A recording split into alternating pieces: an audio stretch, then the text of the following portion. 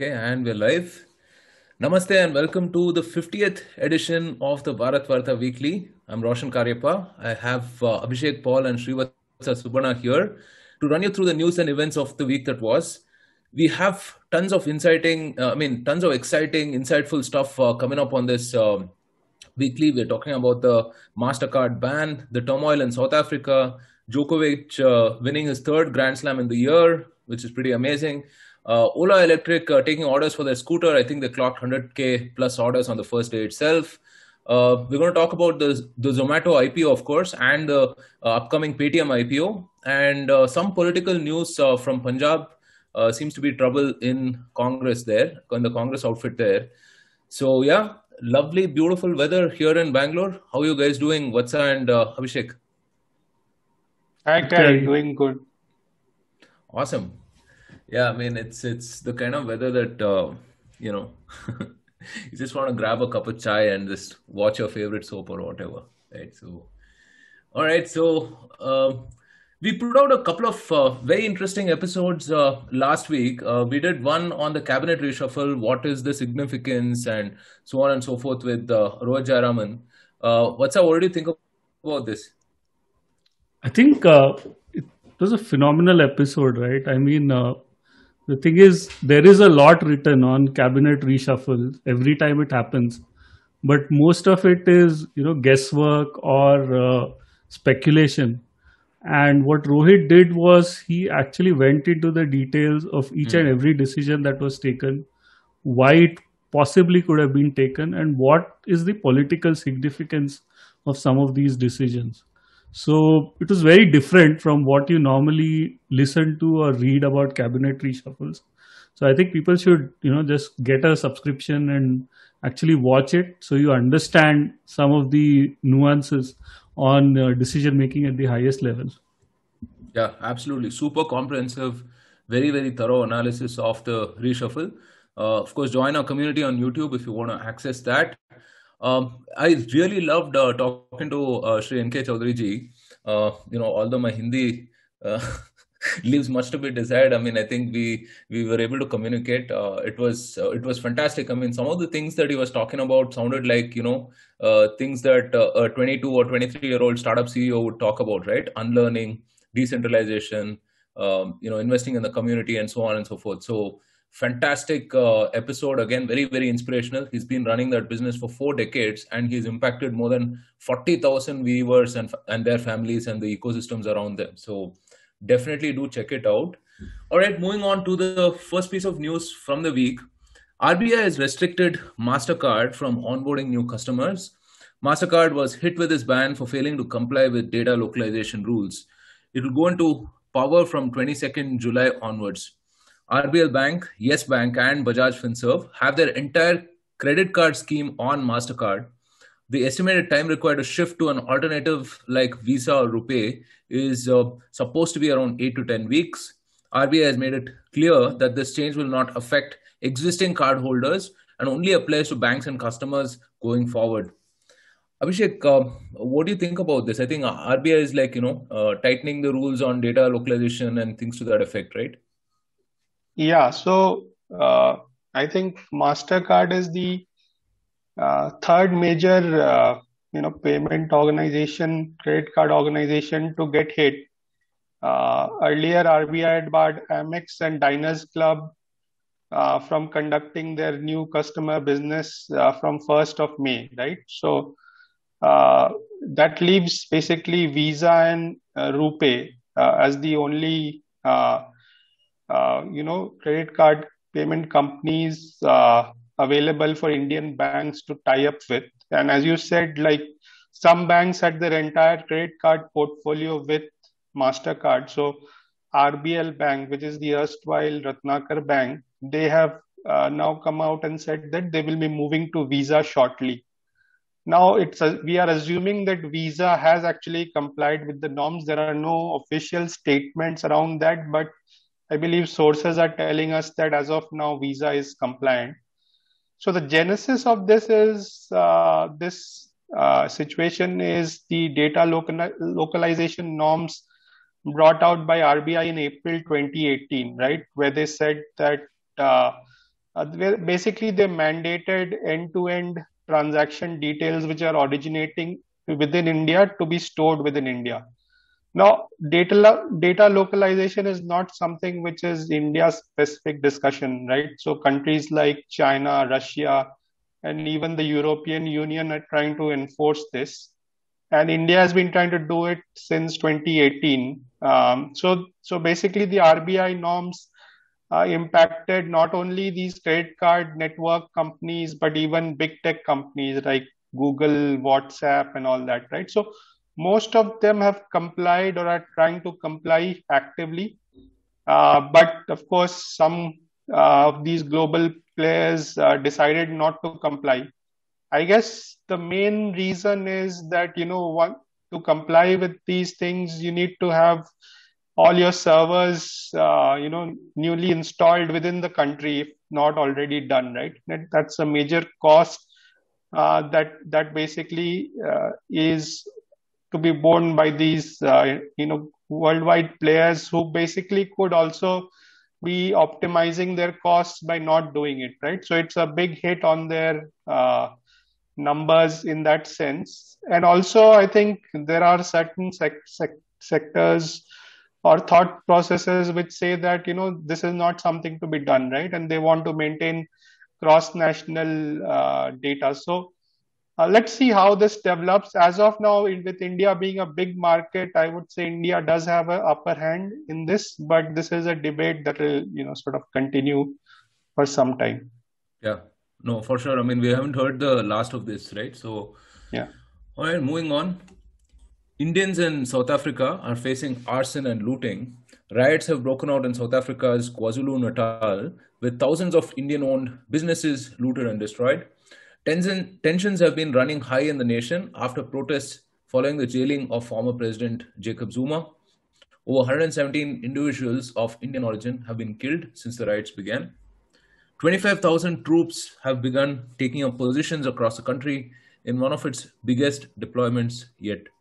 What is actually happening here? Right. So the thing is, historically, there has always been tension between Indians and blacks in South Africa. Most Indians live in Natal. I mean, as you mentioned, about 2/3 of them live in and around Durban, with another third spread across the country. And Durban is where it seems all the rioting is happening, right? Inkatha, Inanda, which is a settlement in Durban, is where Mahatma Gandhi started his movement, and that's where a lot of Indians settled in, right? Even South Africa's trade union movement started there. But what has happened is, it's something that has been going on for years. So there are these sporadic clashes and violence that kind of flare up once in a few decades in South Africa. So the last time this happened was in 1985, where a 4-day riot was pretty much unleashed on the Indian community, right? And many people were killed, many businesses were destroyed even then, and the community was pretty much overrun and replaced with blacks. So it's not like it's something new. Also, another thing is that there has historically been resentment towards Indians, right? And it's the case across the world. I mean, whether it's Indians in South Africa or Fiji or other parts of Africa, Idi Amin threw out Indians from his country, right? Or the hatred towards Chinese in Southeast Asia. It's more to do with the economic success of these communities, and that's at the root of all this violence, right? And what has also happened is, with the pandemic, there has been a huge recession in South Africa, and as always, the poorest of the poor got hit by the pandemic, and all of this has kind of been bottled up, right? Jacob Zuma himself has been seen as someone who sold out the country to Indians. He favored a few businessmen of Indian origin, and it's kind of moved on from hatred towards Jacob Zuma then he got arrested, and so on, right? And now Indians are being targeted, Indian businesses are being targeted. Uh, I think that South Africa's problems are a lot deeper, in the sense that they are pretty diverse. Just like India, it's a collection of tribes that has come together to form a nation, and the African National Congress has an idea of what South Africa should be, and they're pretty much asking tribes and communities to forget their own identity and kind of associate with the South African identity, or what their idea of South African identity is. Now, the problem with that is most of these tribes and communities are hundreds, if not thousands of years old, and they value their heritage and they don't want to give it up. While the African National Congress has been trying to, sort of homogenize the nation in a certain way. Uh, all of this, the economic success of some communities, the poverty, recession, this trying to force one identity, it kind of has come to a boiling point, and I think it's going to be hard for South Africa unless things change economically there. That's how I see it. Which also tells you that India's success as a country, despite having so much diversity, is something that the world should look at as a success story instead of regularly trying to shame us for it. Yeah, very well put. Moving on to some lighter news. Novak Djokovic won his third Grand Slam in the calendar year. Novak won his third straight major at Wimbledon on Sunday, beating Matteo Berrettini to tie rivals Roger Federer and Rafael Nadal with 20 career Grand Slam titles. Wow. In the fall, Djokovic will follow up his Wimbledon win by competing for the calendar year slam at the US Open. He could become the first man to win a Golden Slam if he takes home the gold medal at Tokyo and wins the US Open. Abhishek, I think the only person who's done this is Steffi Graf, right? Before this? Like, only player, I suppose.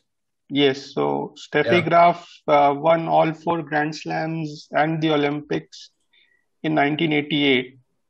And it's incredible that Djokovic is still in the contention going into the Olympics, having won the first 3 Grand Slams. So if you look at, as you said, right, he's tied up with Federer and Nadal on 20 Grand Slams. Essentially, these 3 have won 60 out of the last 70 odd Grand Slams that have happened, which is an amazing sort of achievement. And 3 Grand Slams in a year is something that has been done quite a few times before. Djokovic himself has done it last in 2015, I believe. Now, if we even leave aside the Olympics, the Grand Slam in a calendar year concept is very rare, right? So the last time Rod Laver did it in 1969, right? And since then, no men's player has achieved that. Now, in 1969, the tennis world was very different.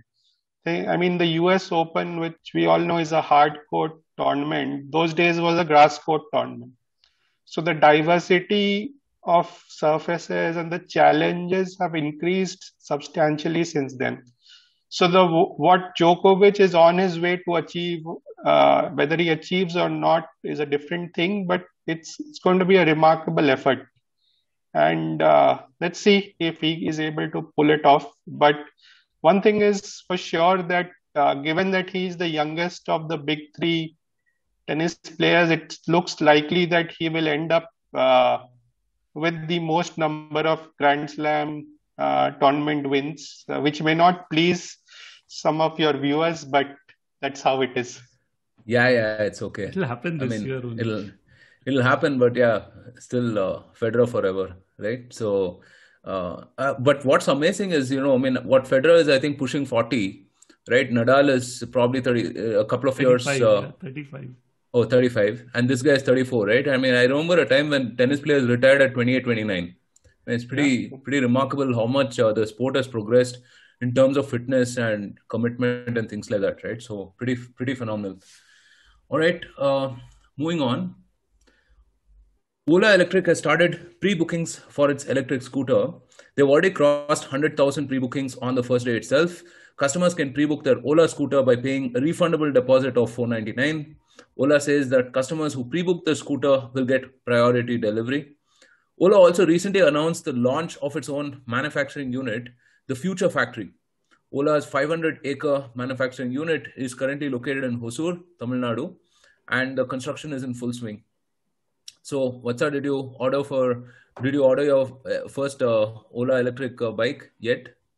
It'll be interesting, right? I mean, what the CEO is saying, that the battery will be separate, which makes it very attractive in the sense that you don't need a separate charging point in your parking area. You can just carry the battery, get it charged, and put it back in the scooter.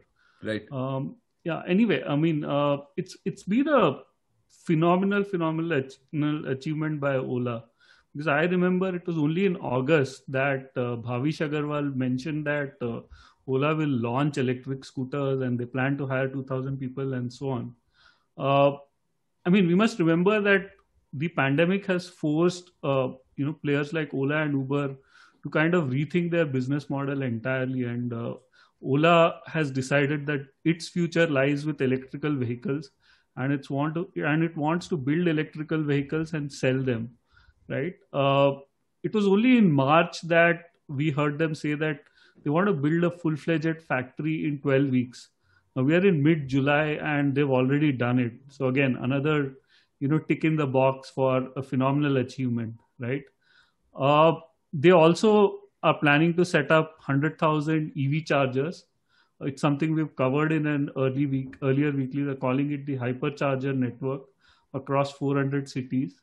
Another good thing that's happening for Ola is that the government has decided to increase subsidy on electric two-wheelers, right? So with the FAME 2 program, and I think that is another thing we have covered in a weekly earlier.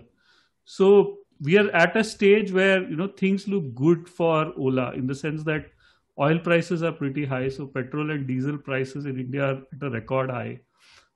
There is going to be this demand for electrical vehicles, especially scooters. Not everyone can afford to buy a car. So, to take an idea saying that we'll start selling electric scooters in August, and here we are in the next July and they're already taking bookings. I think hats off to Ola Electric. They've done a great job.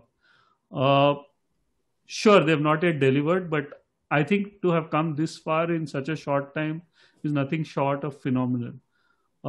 Having said that, I think the EV market in India is expected to be around 200 billion in another decade, right? And if with Ola having a head start, it's not unrealistic to look at them having like a 15-20% market share. So which in itself makes it like a $30-40 billion of sales in another decade, which again, is, if it happens, it's going to be phenomenal. So, hats off to them. They've done a great job in such a short time. Hopefully, they don't, and they've kind of taken on the Elon Musk route by asking for a deposit and all of that.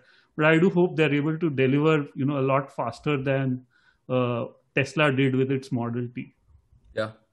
No, I think in general, I feel the EV market is where internet startups were about 15 years back, right?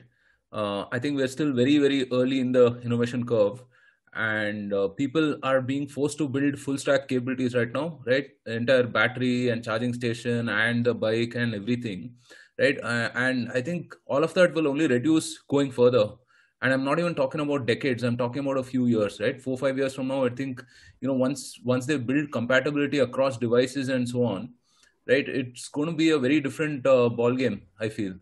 Yeah. All right. All the best to Ola. In other exciting startup news, last week the much-awaited Zomato IPO went live, and we also hear PayTM is gearing up for their IPO as well. So Zomato's IPO was a runaway success, with the company's share oversubscribed by 38 times. The company also raised 4,197 crore from 186 anchor investors. PayTM is gearing up for India's biggest IPO yet, filing papers for a 16,600 crore outlay. About 8,300 crores will be through a fresh issue, and the remaining 50% would be secondary issues. So, uh, Abhishek, I mean, we're witnessing like, history being made here, right? I mean, Zomato, a 12-year-old startup IPOing, and then, PayTM going up next. Yes, so I think the Zomato IPO looks like it was a success in terms of the subscription part of it, right? Institutional investors oversubscribed it 52 times, HNIs did 33 times, retail investors 7.5 times. It's only the employees part of it, which is a small part. For some reason, it was not fully subscribed. So I think at their upper end of their listing, they're looking at a market cap of 60,000 crores, which is very impressive for a company which is not yet profit making. I mean, this whole loss making company doing an IPO led to an interesting debate, right? You would have seen so many posts on various social networks, including LinkedIn, where people giving all sorts of opinions on why they would or they would not invest here. I mean, even among the really big names in the industry, people like Rakesh Jhunjhunwala said that, he can't make sense of this valuation, while others like Nilesh Shah said that, this is how the future is going to be. And especially with, Chinese companies losing their market cap due to various reasons, this is the opportunity for Indian startups, right? So that's one kind of debate that is happening. The second thing, as you said, is PayTM is coming out with a 16,600 crore IPO. It's sometime expected near Diwali. And in rupee terms, it will make it India's biggest IPO, right? The previous highest in rupee terms was Coal India with about 15,475 crores, right? So, of course, in dollar terms, Coal India was higher because of how the rupee dollar valuation is. Nevertheless, it's a really big IPO number, right? Of course, about PayTM, what we know is that it is right now a foreign funded and controlled company with, Chinese firms like Ant Group, Alibaba, etc., having stakes. SoftBank has a big stake. And it seems that even after the IPO, they have said that it will continue to remain a foreign funded and controlled company. Nevertheless, it's going to be very interesting to see how it performs.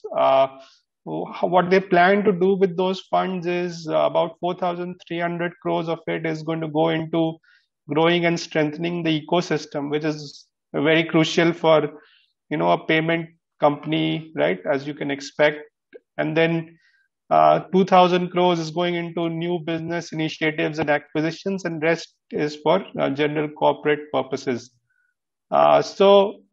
Interesting and exciting times. We'll have to see how PayTM does. I think if you look at how PayTM has performed in the last few years, it's actually sort of went a little bit behind Google Pay initially, but they have made a strong comeback, I believe, over the last few quarters. And so with that momentum also behind them, I would say good luck to them in their fundraising and IPO. Yeah, definitely.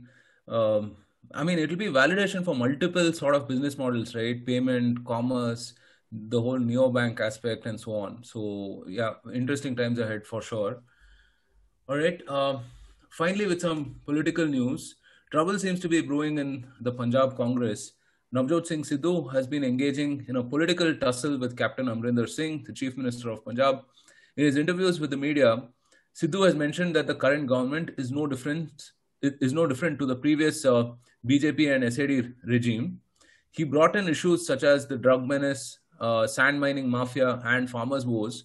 He's aiming to become the president of the Punjab Pradesh Congress. Sources say that Amrinder Singh will remain the chief ministerial face of the party for the upcoming assembly elections. What seems to be happening here? There's a lot of love between Sidhu and Amrinder Singh, right?